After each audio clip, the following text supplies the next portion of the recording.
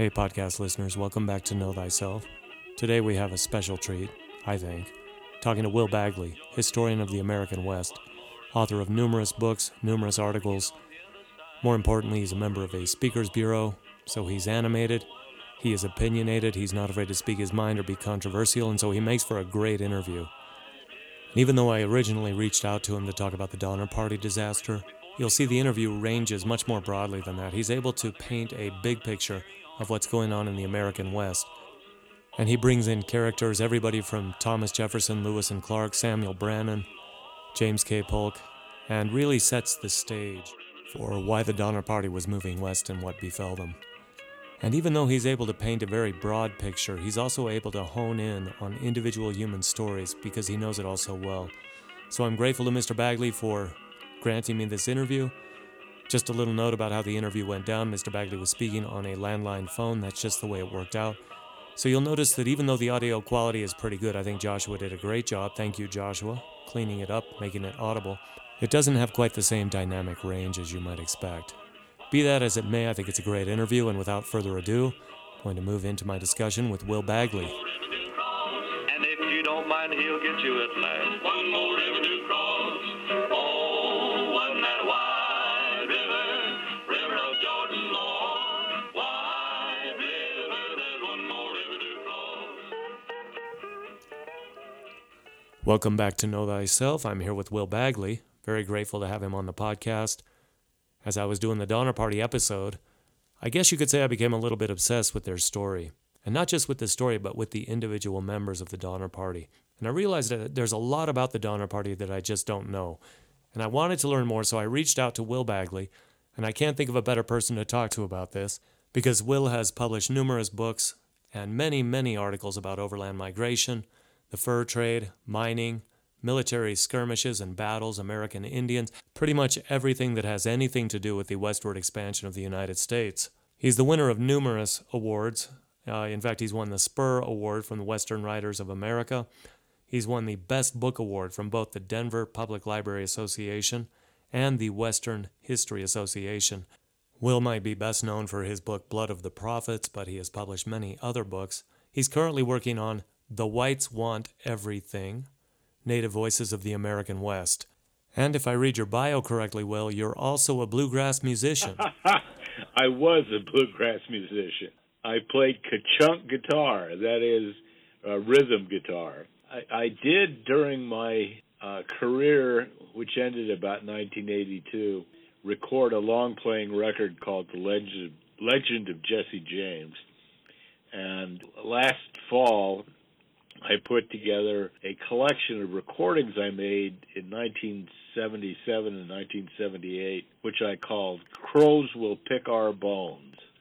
And I'm still debating whether or not to figure out current technology and release it as something other than a very limited release CD. But that's an entirely different world and career. You sound very busy. Oh, yes. I'm always working on something. I've done a multi-volume documentary history of the Mormons called Kingdom in the West, and I'm working on volume 16, which will conclude the series, which began with the official journal of the Brigham Young Pioneer Company. That was released in 1997, 150 years after the trek of the Pioneer Camp to Salt Lake. And the church itself had never published it, so it was a great start. And the big wind-up of Volume 16, which will come out next year, is The Whites Want Everything, Indian Voices from the Mormon West. They're at the very heart of the story. If I've contributed anything to our understanding of 19th century history, it's how important, that the Mormons are very much at the center of it because of where they wound up at Great Salt Lake City, but that it all starts and begins with the first Americans, the Indian story. And I find the overland immigration story especially compelling because it's a dual story of triumph and tragedy. triumph of the noble white pioneers, but it all comes at enormous cost to the native peoples who made it possible. Overland immigration never would have worked in the 1840s if it hadn't been for the substantial assistance of American tribes. That's a forgotten aspect of the story. My first interest in Western history was in overland immigration. I'm halfway through a proposed 4-volume history of the Oregon and California trails called Overland West. I think my best books is either the first volume, So Rugged and Mountainous, Blazing the Trails to Oregon and California. It covers 1812 to 1848. And then the second volume, which is With Golden Visions Bright Before Them, Trails to the Mining West, 1848 to 1852. I've got 2 more volumes to cover the best part of the story, which is the 1850s and the 1860s. And if I live long enough, I sure hope I can finish it. The year before the Donner Party set out in 1846, there was a completely forgotten, nothing's ever completely forgotten, but stories that make Americans uncomfortable are very often forgotten. And in 1848, an old fur trader named Stephen Meek led 1,000 people into Oregon's eastern wastelands, and his proposed cutoff to the Willamette Valley wound up killing a lot more people than died with the Donner Party. But they didn't eat each other. So the really sexy element of the Donner Party is the Donner Party are victims of starvation, and they do what any human beings do in such desperate circumstances. And there's a movie that came out a couple of years ago that may be the best movie ever made on the pioneer era, called The Meek Cutoff. It can't show that there were 1,000 people who followed Meek, but it does a pretty good dramatization of it. So the Meek disaster was worse than the Donner disaster. Was this Meek disaster the worst in overland migration history? That belongs to the Mormons, and you've got 2 candidates.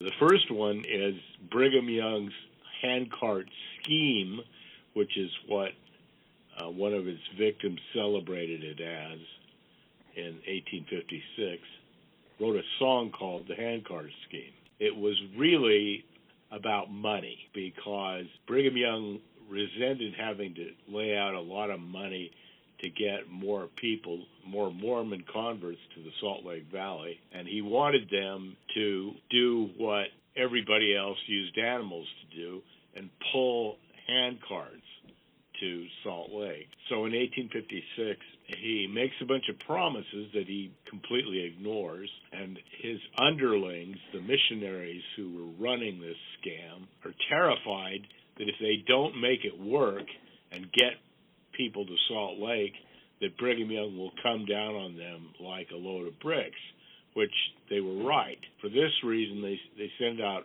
parties very late in the year when they knew that it snows every month of the year at South Pass. There's a whole mythology that's built up around the handcart disaster, but the reality is everybody knew that you didn't want to be around South Pass any later than October. And even then it was risky. The story that it was early storms is absolute malarkey. The weather hit right on schedule, and the mythology surrounding the handcart disaster is hooey. There only had to be one miracle to save these poor people, and that was to not have it snow at South Pass before December.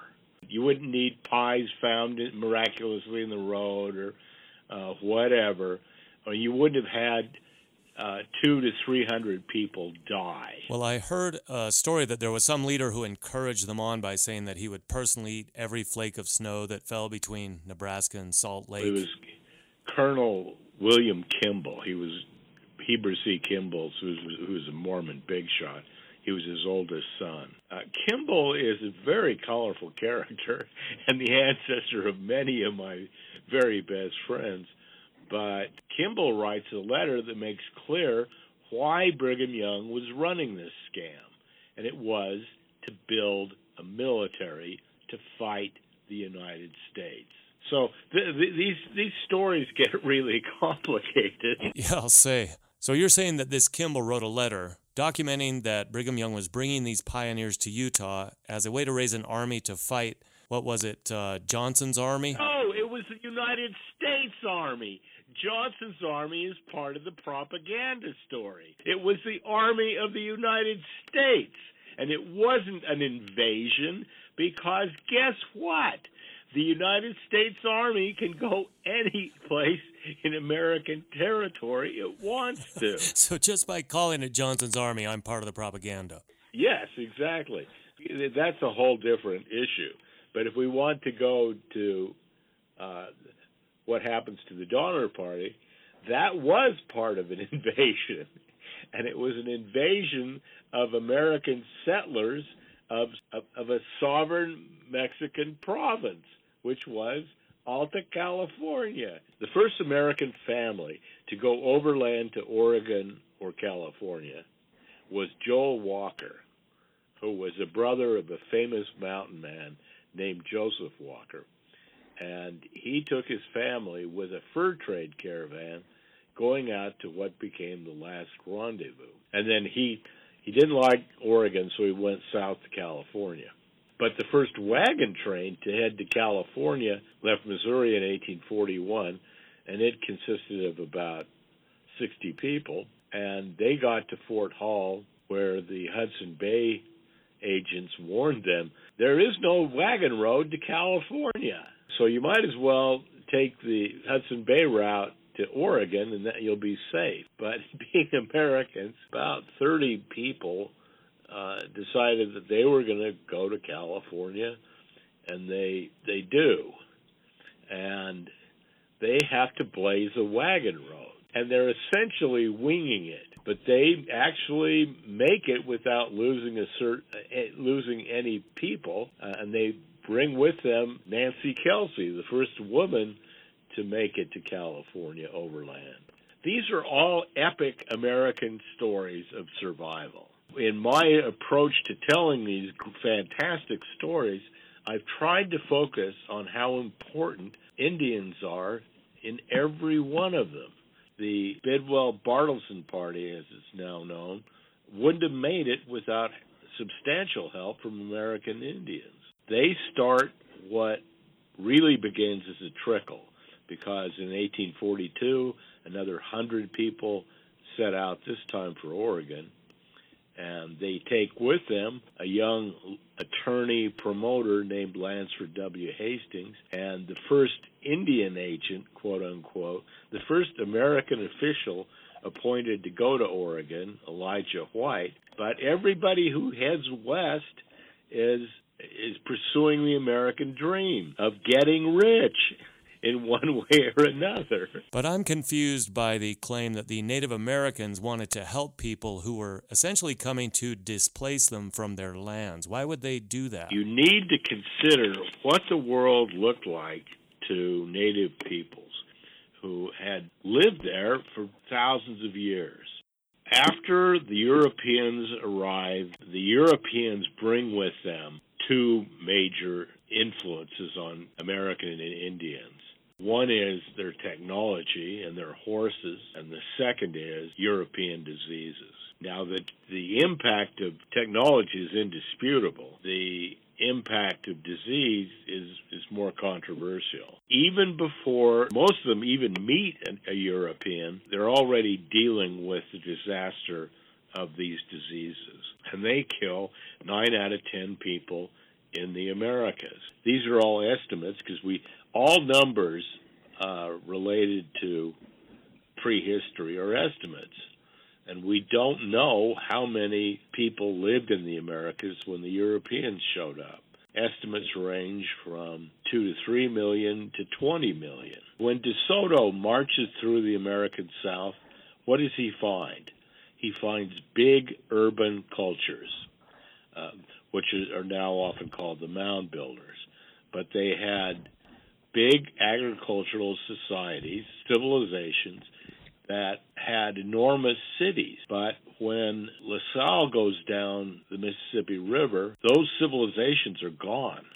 Those cities have vanished. It's that transformation that makes the Indians so committed to making the best of European contact that they can. And what they saw was European technology.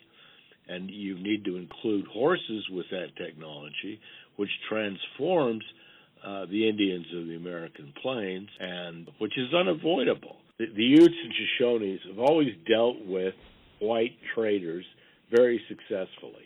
The big advantage I've discovered that Native peoples had was that white people considered Native people bloodthirsty savages. And in fact, they were human beings, and they were every bit as intelligent and adaptable and dynamic as any other human beings are.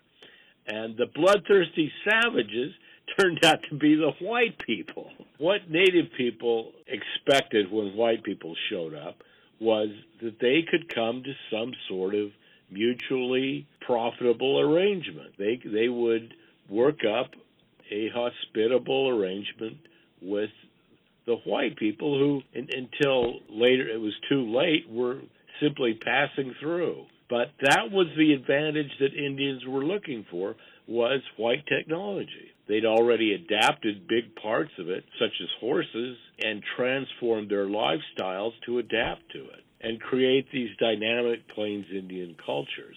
And so did the Utes. So they just didn't yet see the Europeans as an existential threat like they turned out to be later. They didn't. And tribal cultures, if you go back and look at the Greeks in the Iliad, they're tribal cultures. And they have very distinct traditions of hospitality. Because of tribal traditions of hospitality, it was essential that people accepted the humanity of any other human. And this is my interpretation of why Indians did not recognize the threat that white people posed until it was too late. It was because they were tribal peoples who realized we're all in this together. And if we don't help each other, we're going to wind up murdering each other. And helping people typically worked out better for everybody. Whites, for some damn reason, saw everything outside their own tribe as a threat. Well, of course. They were trying to take all that technology they brought with them. So let's move the timeline up a little bit now to when the Donner Party leaves. What's going on in the country, or at least in the West, around the 1840s? Overland immigration has been a building phenomenon. And in 1843, there's the Great Migration, and almost 1,000 people go to Oregon. In 1845, you have more people go. There's several thousand people that go to Oregon, and a couple of hundred people go to California. And then in 1846, about 1,000 people go to Oregon, and 1,000 people go to California.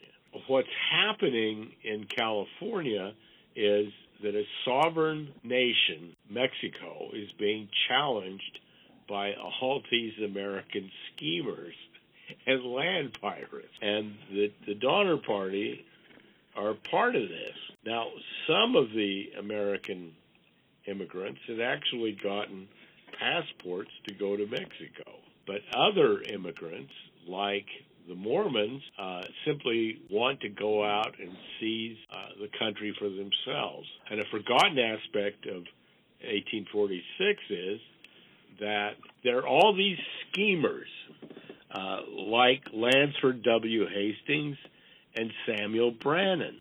Brannan is a Mormon, and the Mormons are planning to go west in 1846, and Brannan actually does. He takes the first shipload of American immigrants around Cape Horn and arrives shortly after the war with Mexico has broken out, and the American Navy has seized California. Brandon had plans to seize California for himself and the Mormon Church.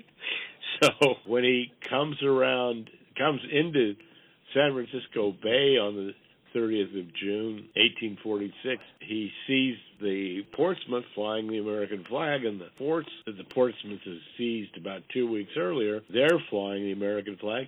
And what does Sam Brandon, the patriotic Mormon, say? He says, "There's that damn flag again." Because Brandon had his own Mormon flag that he wanted to run up. So I'm gathering that you have not bought into the whole manifest destiny thing by our discussion. No. And a semi-religious scam that proclaims that God wants white Americans to seize the American West. And God had no such plan. The Donner Party is part of this mass immigration movement, which is divided between people who want to go to Oregon, which is a country claimed in 1846 by both the United States and Great Britain, and Mexico, which is California. James K. Polk is an American president, and he is scheming. And Polk has a vision which is controversial of a United States that reaches from the Atlantic Ocean to the Pacific Ocean. The United States is undergoing a technological revolution, which involves electricity and steam. And when the Founding Fathers, Jefferson and Washington and the boys, came up with the concept of the United States, it involved a pretty limited vision of a United States that could be ruled from the East Coast. Thomas Jefferson, by pure political accident, winds up buying the Louisiana Territory so Napoleon can finance his attempt to conquer Europe, and the United States winds up owning the old French Empire of Louisiana. But even Jefferson himself didn't envision a continental nation. What he envisioned was a series of republics established as you went west, and that they would be self-ruling, modeled on the United States, but not necessarily the United States. So Jefferson winds up buying a big chunk of the American West and sends out Lewis and Clark, and they go all the way to the Pacific Ocean, where Oregon has been discovered by competing imperial British interests. But Jefferson himself came pretty reluctantly to a vision of a continental nation. But he ultimately sort of buys into this. His disciples, who include a Missouri politician named Thomas Hart Benton, eventually buy into this vision of a continental nation. But, well, what makes that possible? Technology. A great Harvard historian, Frederick Merck, figures this out, that it is technology that transforms and makes possible this vision of manifest destiny. Because technology compresses distance. And by the 1830s, there's this enormous boom in railroads and steamboats. And steamboats essentially make possible President James K. Polk's vision of a continental nation in 1846. Polk has run on a platform of American expansion in 1844. He doesn't come up with a slogan of 54-40 or fight, but he does, after he's elected, propose that the United States has to have control of Oregon Territory. And by chance, the British have claimed and essentially own the Oregon territories. Polk, through really risky politics, manages to secure what had been purely British territory belonging to the Hudson's Bay Company.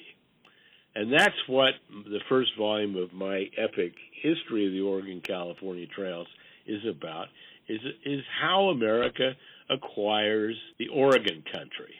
And the Oregon country is what is today Oregon and Washington. Polk is running a very risky game as he approaches 1846, where he risks going to war with both Mexico and Great Britain. And Great Britain at the time has the most powerful navy in the world and the most powerful empire in the world. When it comes down to the Oregon Territory, British Empire simply decides they're not interested in going to war over a few northern forests. They're not interested in going to war with the United States. But Polk has risked going to war with Great Britain to settle up the Oregon question, as it's called. And in 1846, Polk, by essentially dumb luck, manages to get Great Britain to agree to what is now the American border. Great Britain surrenders its claim to the Oregon country and hands what is now the state of Washington to the United States, which had no hope until Polk came along of a border that didn't consist, a northern border in Oregon that didn't consist of the Columbia River. Polk gambles and wins when Britain agrees to a border that runs along the current border between the United States and Canada. And meanwhile, he has gotten himself in a war with Mexico, which Mexico is not prepared to fight. Mexico is being run by a tin horn dictator named Santa Anna, and the United States very quickly conquers New Mexico and California, which is essentially all of the American Southwest. And all this happens as Americans are going west in 1846. There are about 2,000 Americans going west, and about 1,000 of them wind up in Oregon, and another 1,000 of them wind up in California. By June of 1846, has been seized by the United States Navy, and an American colonel named Stephen W. Kearny is marching what is called the Army of the West from Missouri to New Mexico, which he quite handily conquers, and then marches on to California, which Mexico wasn't quite prepared to turn over. But Kearny arrives in Southern California in late 1846 and essentially gets beaten at the Battle of San Pasqual, but survives, and the United States Army is able to claim San Pasqual as a victory because the Mexican forces beat Kearny's invading army, but just doesn't have the drive to kill everybody. And meanwhile, 1,000 Americans are flooding in over the Sierra Nevada, and most of them make it in time, but the Donner Party is bringing up the rear of a scheme by Lansford W. Hastings to make himself President of the Republic of California. The way I see it is the Donner Party falls victims of a promoter and simply don't realize how dangerous it is to find yourself stuck in the Sierra Nevada in the wintertime. So as an overland historian, I assume you've traveled some of these trails we're talking about? I've traveled them all. Not all of them. But I have driven an automobile, hiked a good bit of the Oregon-California Trail, and I've been fascinated by the development and opening of the Oregon-California Trail, which is a pretty good story. Yeah, but what I really want to know is, in traveling these trails as an overland historian, have you ever found it necessary to eat somebody else? Heck no, I got an automobile. Well, I just think that gives you more credibility on the topic. Well, I've never wound up in starving times. So I understand that the Donner Party is traveling with the main wagon train until they get to, Fort Bridger. Then I heard that there is a journalist who tries to warn them away from taking the Hastings cutoff, a man named Edwin Bryant. He travels ahead, sees the Hastings cutoff, says that it's going to be very difficult to get wagons, women, and children through this cutoff, and sends letters back to Fort Bridger telling them not to take it. Is this your understanding? Well, that's Bryant's story. Bryant is a great character, and he writes a great book that he publishes in, I think, 1849, called What I Saw in California. And it's one of the great epics of overland immigration. And Bryant is with the party that the Donner Party is in. And he gets to Fort Laramie at the same time the Donner Party gets there. But he decides he's going to leave wagons behind and take a pack train and blitz into California.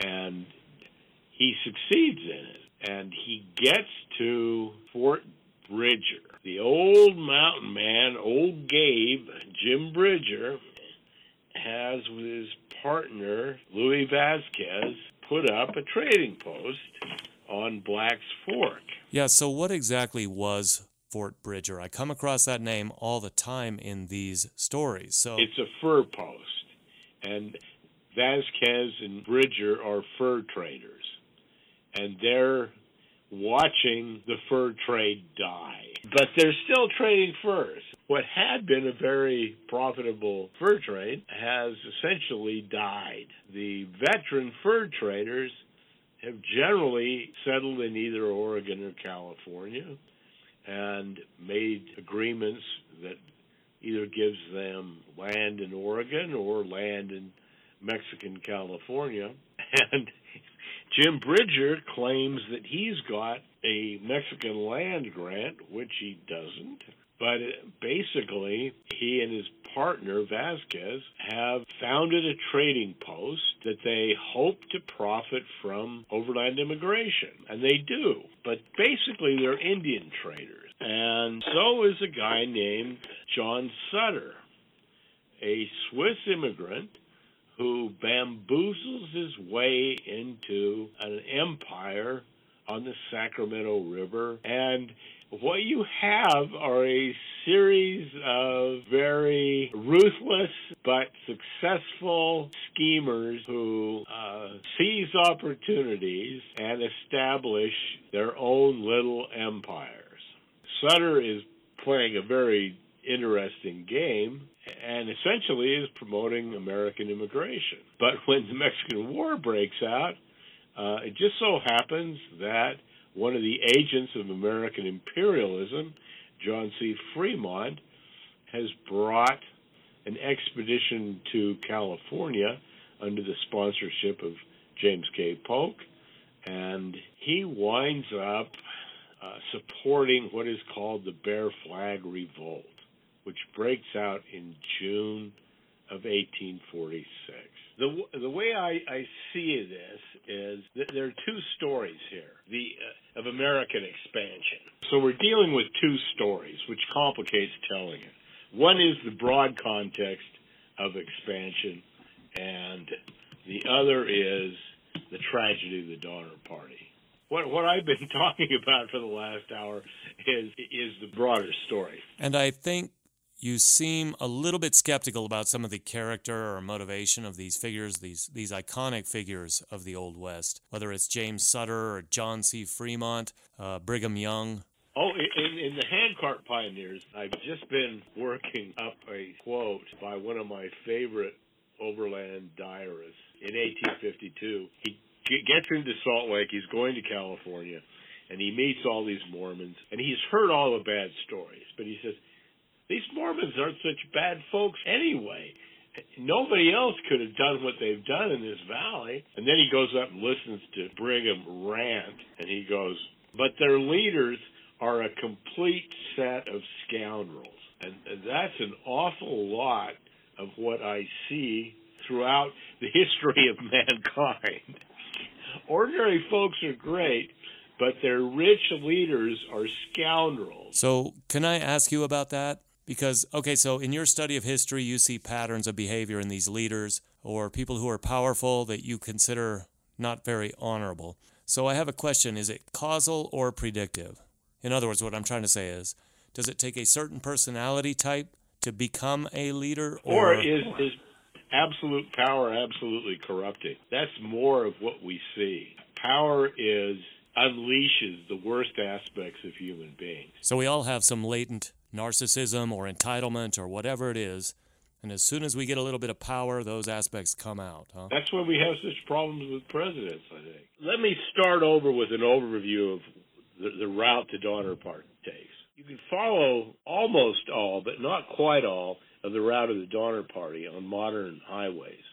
You could start from Independence, Missouri, and follow two-lane roads up into Nebraska and down to where Fort Kearny is today, and then follow more highways west. Eventually, by the time you get to the Green River, where the real Donner Party ordeal starts, you run into I-80. And I-80 will take you right past Bridger Ford.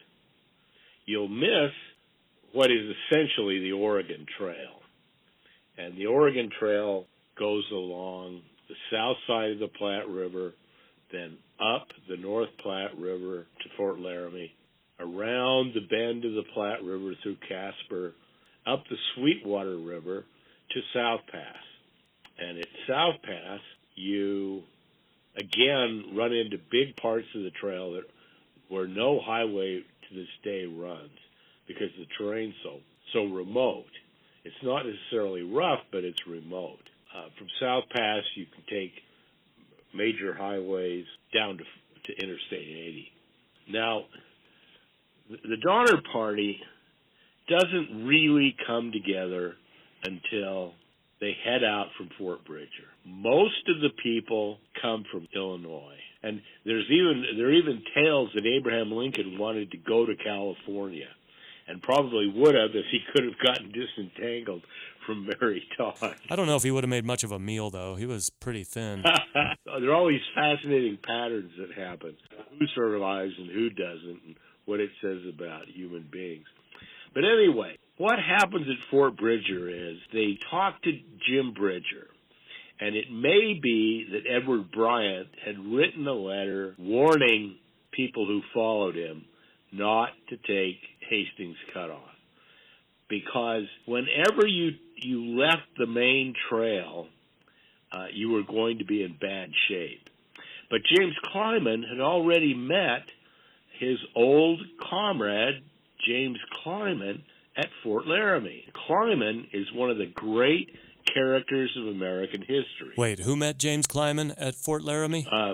James Reed. Okay. And in his old age, Clyman records that he warned James Reed to stick with the old trail. He said, it will be hard enough to get through that way. If you take the new one, anything can happen. But Reed said, no, there is a nigher route, which he'd read about in Lansford Hastings' Immigrant's Guide, and there's no sense in taking the long way. So we seem to have some indications that Reed was already determined to take the shortcut. And the trouble was, Lansford Hastings had ridden east over the cutoff and had done an exploration, but he hadn't taken wagons west of Fort Bridger, and there was no road. And both he and John C. Fremont, who'd explored the route a year earlier, told a lot of lies about it, because Fremont claimed that on the shortcut he claimed he'd discovered, there was plenty of water, plenty of wood. It was just a great wagon road. when that was absolute malarkey. What lay west of Fort Bridger was the Salt Lake Valley. Well, the Wasatch Mountains, which are a range of the Rocky Mountains of considerable elevation, forested, cut up by lots of creeks and canyons, and not amenable to a wagon road. And there were no good passes to get, like South Pass, to get wagons over. Hastings is involved in trying to make a wagon road. And he sets out a couple of weeks ahead of the Donner Party and is trying to get people up to the Weber River. And he's got a partner named James Hudspeth, who has been to California and has ridden over the route with James Bryant, who's ridden horses or mules over it. Hudspeth is actually at the front of the wagons. And when he gets to the Weber River, he decides he's just going to go straight down the river. Whereas Hastings had intended to try to get the wagons over the mountains. And so the poor Donner Party is actually following what the wagons ahead of them have blazed, which is something of a wagon road. There are probably 60, 80 or so wagons ahead of them. They get to where today Hennifer stands, and they can't figure out where to go. The Weber River goes through a series of canyons, some pretty tight places, and there's no obvious route for a wagon to go, because the wagons that Hudspeth had taken through went right into the river itself in spots, so they didn't leave a trail behind. And at this point, Reed decides that he's going to ride ahead and catch up with Hastings and figure out where Hastings meant to take people.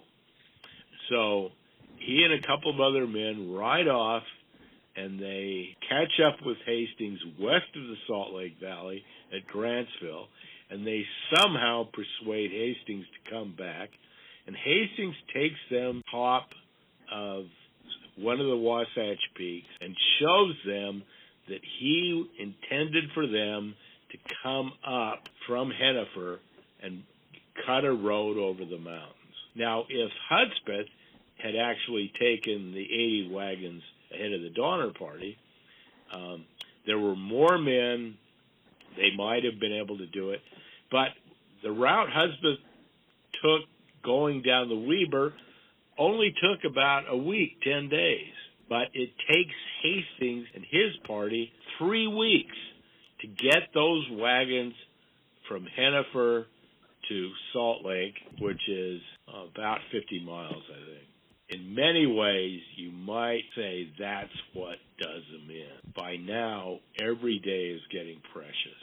And beyond that, once they finally do make it through the Salt Lake Valley and out to Grantsville, they're weeks behind the Hastings parties, the wagons, and weeks behind schedule. Why was that? Were the Hudspeth wagons just traveling a lot faster? Well, they weren't delayed by cutting a road over the Wasatch Mountains, for one thing. And they'd left earlier, and Reed had brought a pack of hunting dogs, and they'd hunted on the plains, and they really had sort of dawdled along. And when you read this history, it's heartbreaking because you keep wanting to say, you got to get there. Oh, I know. It's like watching Titanic or something. So they make their way through the Hastings cut off the canyon, and then they come to the Great Salt Desert. Wasn't that also just a lot worse than what they had been told it would be? Yes. So the Donner Party gets to Grantsville, where Reed had caught up with Hastings. So they cross through the Tooele Valley and then Skull Valley. Then they climb over this desert mountain range that Hastings' party called the Scorpion Mountains. So you can imagine how pleasant that was. Top of the Scorpion Mountains, they can look out and see a moonscape ahead of them. It is the salt flats of the Great Salt Lake. And every mile you go west from the Cedar Mountains, it gets more and more like a moonscape. And finally, when you get out on the salt flats, you've got 90 waterless miles, not a single drop of water. You're completely dependent on oxen, which of course depend on grass and water for fuel, and you've got to figure out how to get these poor beasts of burden over 90 miles moonscape, and it doesn't go well. How far could a healthy team of ox, say perfect conditions, how far could they pull a wagon in the course of a day? Ideally, you wanted to go about 15 miles a day, so you didn't kill your animals or wear them out. You could do 15 regularly, reliably, and you could, if you really push the oxen, do 20. And remember, oxen could only go about 2.5 miles an hour. So you could do 30 miles if you pushed them hard. What the Donner Party does is you started pushing west and you didn't stop. You might stop for a couple of hours. You might feed, and you gave them some water. But it's hellish. It's just absolutely awful. The trouble is, on most of the way, it's a pretty solid base. And you can still see in places that Hastings cut off, the wagon road. And I've seen spots approaching Floating Island where it looks like you can see the tire tracks of the iron tires on the wagon wheels. This perfectly flat salt crust has a low point, and at that low point, it's much wetter than the surrounding salt flats. And when they got to that point, they had to veer away from that low point because they'd break through the crust, and their wagon wheels would become entangled in this just horrific muck. And that's just another one of these awful conditions they have to endure. Plus, it's cold by this time. I think it's late September or October, and there's a wind that blows, and Virginia Reed, who's the adopted daughter of James Reed, gives a really powerful account of how all this happened. There's debate about how big the Prairie Palace wagon, which is a name they never used, but Virginia did. It seems to have been that the size was somewhat exaggerated in later tellings. But Reed had built a family wagon, as he called it, to accommodate his mother-in-law, Sarah Keyes. But Sarah Keyes dies before she can use it much. The wagon is supposed to be wider than any other, and this, that, and the other. But it is big and it is slow. It couldn't have been as big as people project sometimes, because they did get it through the Wasatch Mountains, and that's a tight squeeze in places. What happens in the desert is a series of disasters, because once they get within smelling distance of water, they lose a big chunk of their oxen. And the Western Shoshones and Goshutes, who live out there, told the Mormons much later on that they had actually collected the many of the oxen and had tried to give them back to the white folks, hopefully in exchange for something. But that the white folks were so terrified and scared that they ran them off. Not only have you had oxen die from just privation, but now you've had a lot of them run off, and every step of this story gets worse and worse. One of Hastings' liabilities in this whole story is that he was not a good explorer. And if you follow the Hastings cutoff, which is later taken by railroads and other routes, you reach a point in Nevada, Ruby Valley, and as you look to the northwest, you can see a big open gap. And if Hastings had time, and he later writes a letter and complains about this, he could have actually gotten to the Humboldt River and the California Trail without making a long 100-and-some-mile detour around the Ruby and Humboldt Mountains. But he doesn't know it's there. And he thinks, because James Kleiman, who's been with him on the way going east, has told him that when they see the Franklin River, that's probably the headwaters of the Humboldt. It isn't. It runs into a lake and terminates. But Hastings doesn't have enough geographical sense to know that.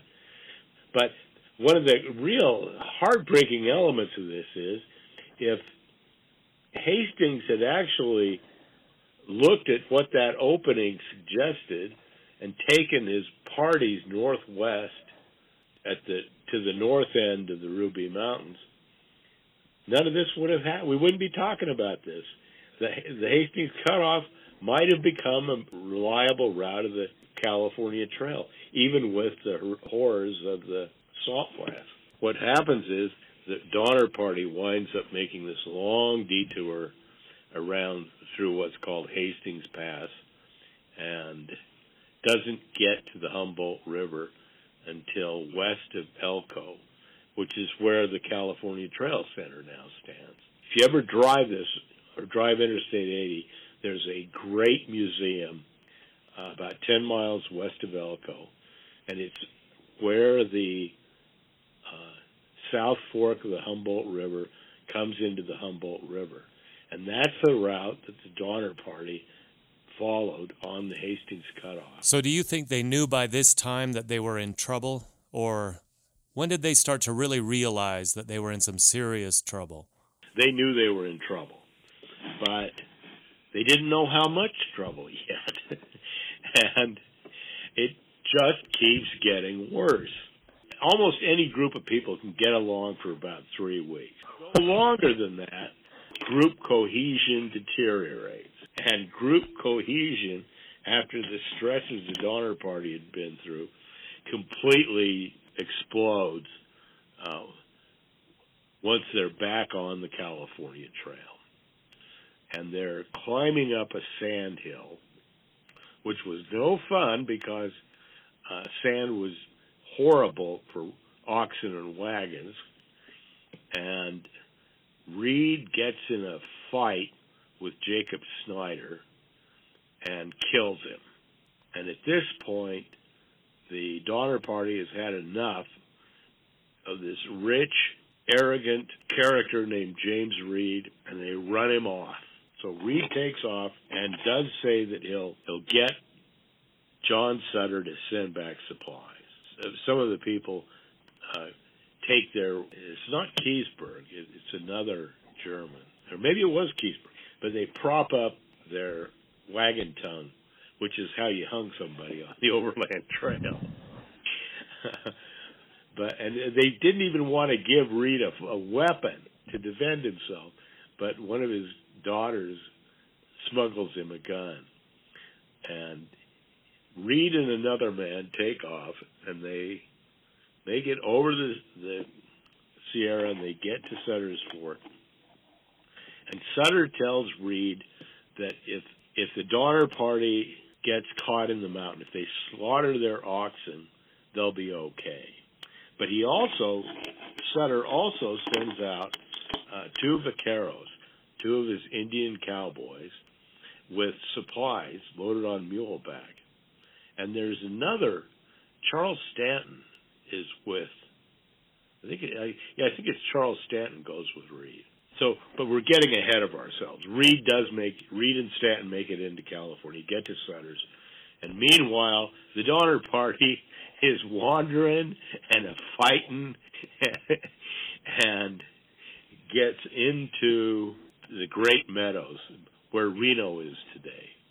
and they're way too late. They're way behind everybody else. Well, not that much behind everybody else. If they would have been a week ahead, it's likely they would have made it. Hey, can I back up just for 1 second? Because I want to know what the relationships really were like between the Donner Party and the Paiute Indians.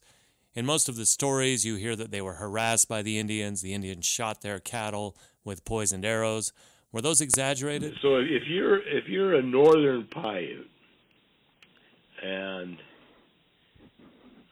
which is a Shoshonean tribe, and you have been living the good life in the Great Basin, eating the grasses and not the grass itself, but the grass seeds and everything else, and suddenly all these arrogant white guys show up, and you know that the first thing these guys do is start shooting at you, and then they run their big oxen through the what you depend on for food and kill it all, and you find out that these big animals are really dumb, and you can sneak up at night and put a bunch of poisoned arrows into them, and then the white people will get mad, but they'll move on, and you can come back and eat the big animals. There's a really interesting comment by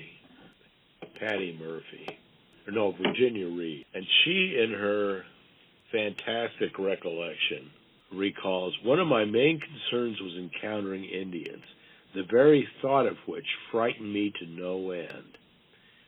But right here, let me say that we suffered vastly more from fear of the Indians before starting than we did on the plains. Reed had grown up listening to her grandmother's stories about an aunt whom the Shawnees had held prisoner in Kentucky for nearly 5 years during the Revolution. The first tribe the Reed family met on the trail were Kansas running a ferry. And Patty Reed said, I watched them closely, hardly daring to draw my breath, and was very thankful when I found they were not like Grandma's Indians. I could go on and on about all this. It's hard to forget how tough life was for these people. But again, we're dealing with human beings, and it's simply heartbreaking. Some Indians do approach the Donner Party early in the entrapment, I believe. They find that the whites are so fearful that they don't dare do anything to help them out. Wow, I'd never heard that before. Okay, so before I interrupted you, and thank you for that, they were by the Truckee River in the meadow before they ascended. That's where Sutter's supplies reach them, and Charles Stanton. And they spend time trying to get their oxen in shape to cross the Sierra Mountains. And I have another question here. So Charles Stanton and then the two Indian vaqueros come back. But where is James Reed? His whole family is still with the Donner Party. Where is he? The Mexican War is going on, and he goes to Sacramento and tries to, or not Sacramento, but San Francisco, and tries to get a party to go back and help rescue his family. But everybody's off fighting the Mexican War because the Americans have botched their easy conquest, and they're trying to put down a revolt by the native Californians in Los Angeles. And so Reed gets distracted by that, and it's only after the snow starts flying that he is able to put together a rescue party and does. But, so the parties get into the mountains. They are at the foot of Donner Pass. They're at now what is now called Lake Donner. It was then Truckee Lake. They're strung out along at least 10 miles. The Donner family is behind everybody else, and it starts snowing. The snow falls and falls, and the Donner family winds up camping, and they realize that they're in big trouble. Again, context is important here. If the Donner Party would have slaughtered its animals and and stored the meat, they would have been fine. But as it starts really pounding down, their oxen wander off, freeze to death and die, and disappear under the snow. And the reason they don't slaughter their animals and let them freeze is they're Midwesterners. They're not used to seeing winter set in October and last until March and April. So they don't take the opportunity to preserve the food that might have carried them through the whole disaster. You answered one of my big questions. I've often wondered how they could starve to death when they had all that livestock with them. Yep. And that's part of the reason that in California nobody's that concerned about it, because they think, well, they got all that livestock, they'll be okay. But the Donners, meanwhile, and actually it's a group of 7 or 8 families, and they organize by families. And they've only got 3 real shelters, but they decide fairly early on that they're going to have to get out of there. And you had 60 people in 3 cabins at Truckee Lake and 20 people living in basically tents and wagons at the Donner family camp back on Alder Creek. Okay, so their situation is getting worse. They're starving. They're weakening. They realize they have to do something. So they set up this snowshoe party, this forlorn hope party, and they take off in mid-December. What do we know about them? A party of 10 men, 5 women, and Sutter's Indian vaqueros leave the Truckee Lake camp. Okay, so I'm sorry to keep interrupting, but I want to pick your brain on something else that I have a question about. Early on, William Eddy kills a bear. During the snowshoe party, he and Mary Graves are able to kill a starved deer, but they have almost no success. No. They can't seem to find any animals. Where were all the animals? Because animals have more sense than people do. People aren't good. Even the Indians didn't camp up in the peaks of the mountains. Which brings up another question. They couldn't go up over the pass, but wasn't there another direction? Wouldn't they have had a much better winter if they had just abandoned all their animals and their teams and just gone back down the mountain the way they'd come up? Yeah, there wouldn't have been a Donner Party disaster. So they just looked and thought it was just as difficult to go back the way they'd come as to keep going, so why not keep going? Pretty much, yeah. They make snowshoes, and that's how the Forlorn Hope tries to get out. The Forlorn Hope reaches Johnson's Ranch in mid-January 1847, and word gets to Sutter's Fort, and Edward Kern, who's running the show, spreads word that this disaster is happening. So can I ask you a little bit about, so some of the individual people are fascinating to me. There's this William Eddy guy. Early on, he's able to kill a bear. Later, he kills a deer. He seems to be the best hunter. He goes with the snowshoe party. He's the first person to reach Johnson Ranch. He seems to be the one who warned off the vaqueros that they were going to be killed and eaten, so he tries to save their lives. He acts in noble ways. He seems kind of heroic to me. What is your impression of William Eddy? Well, if we're all telling our own stories, we can generally make ourselves look much better than whatever actually happened.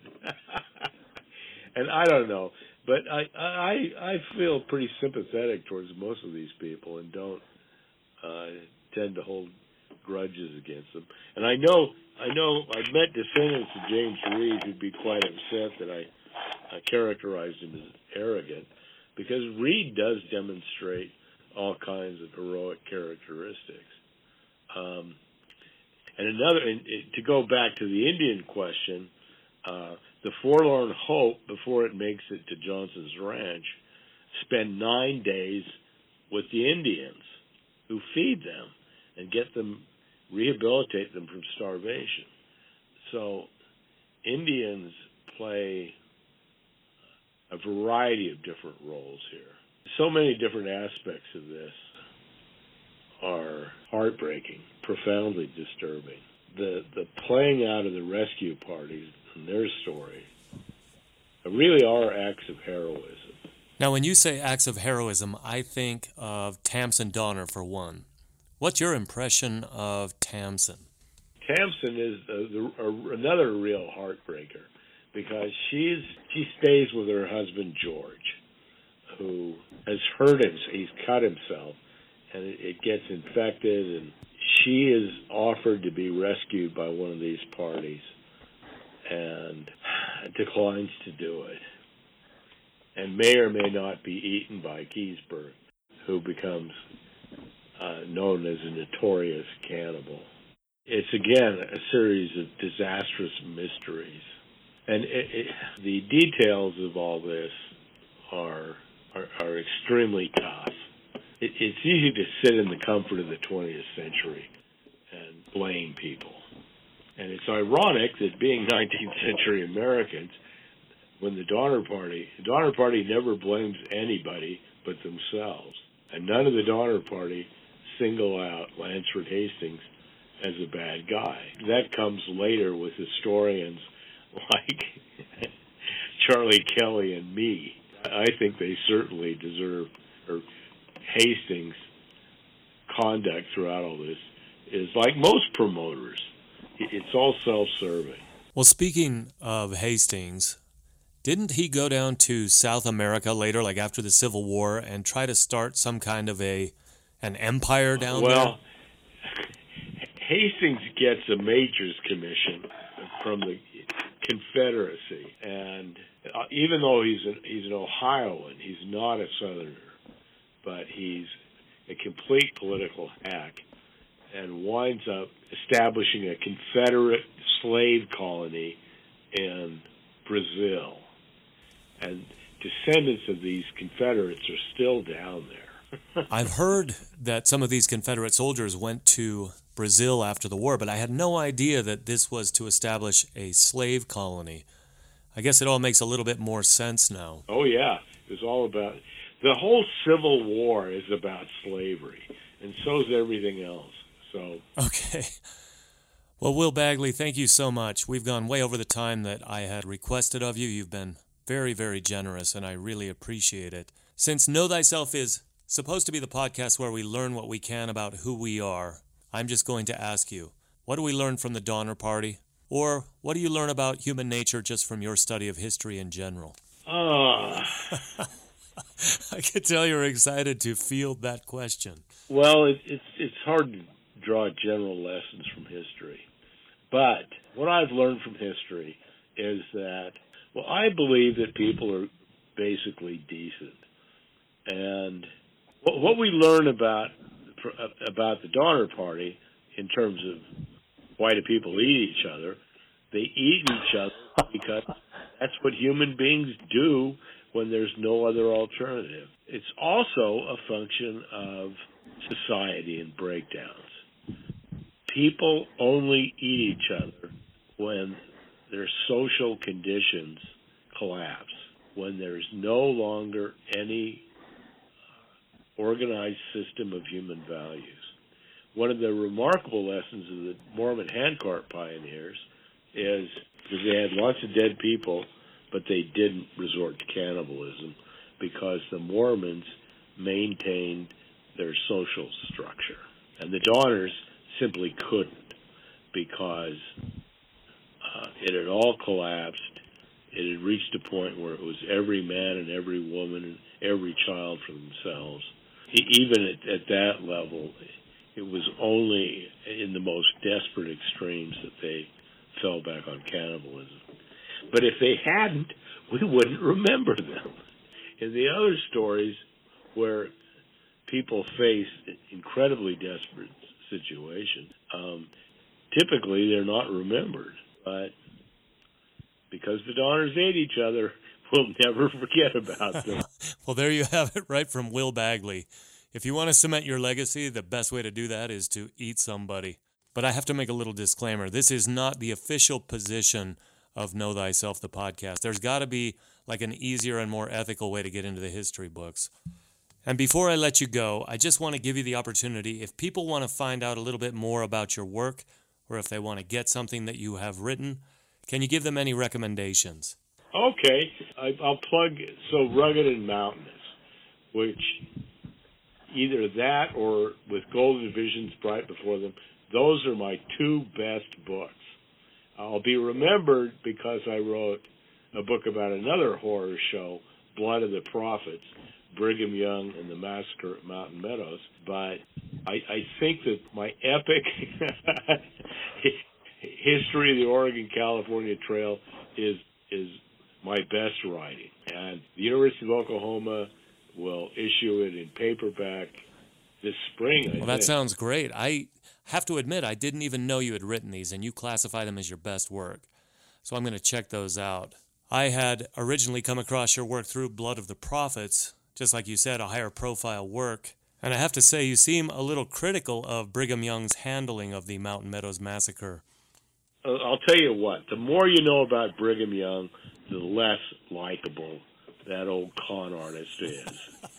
So how do you really feel about him, though? Do you know what?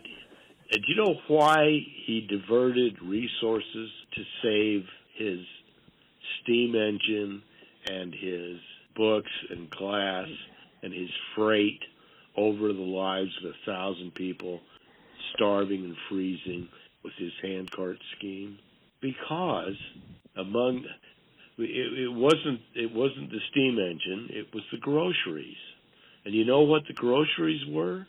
About 6 tons of liquor and tobacco. That's hard to square with the Brigham Young that most people have heard of. And I'm sure you've gotten a lot of pushback on that already, because he's not just a historical figure. For a lot of people, he's like a figure of faith. So what would you say to somebody who pushed back and said, you are mischaracterizing Brigham Young? If you're going to make those allegations, prove it. Well, I'd say look at the evidence, the letters. Look at what John Taylor is the prophet who succeeds Brigham Young. And Brigham Young tries to blame Taylor. And Taylor, who was shot in the assassination of Joseph Smith, is not going to stand for it. And he says to Young, you know I never would have put money before people's lives. And after that, Brigham Young folds like a cheap tent because Brigham Young knew that money was more important to him than people's lives. And his actions in the handcart disaster show that. I apologize, but at this point we did get cut off for a few moments, and I called back. But by then the interview was basically over. So I'm going to leave you with that interview by Will Bagley. I would encourage you to pick up any of his books because as engaging as he is to talk to in real life, his books carry that over very well. You get that same sense of a storyteller telling you a story, making it very interesting yet meticulously researched and exhaustive and authoritative in the topics that he covers. So I want to thank Will Bagley one more time. This has been Know Thyself, a special episode interviewing Will Bagley. Thank you for listening. Next time we'll get back into the topical series.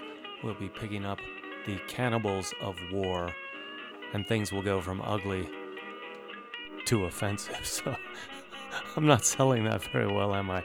But things will get ugly pretty quick, I guess. So I'll leave you with the Sons of the Pioneers. This is actually a song the Donner Party could have heard, played on the fiddle, or sung along with while they were traveling, because it came out in 1845. River of Jordan, Lord, wide river, there's one more river to cross. That old Satan is a snake in the grass, one more river to cross. And if you don't mind, he'll get you at last, one more river to cross. Oh, wasn't that a wide river, river of Jordan, Lord, wide river, there's one more river to cross.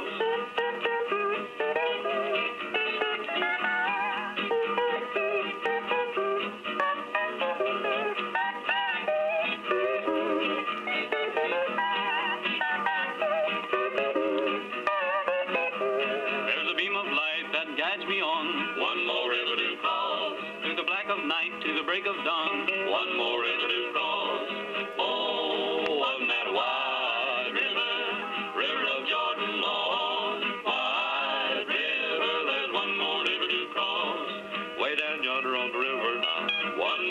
to cross. The doggone thing's full of crocodiles. One more river to cross.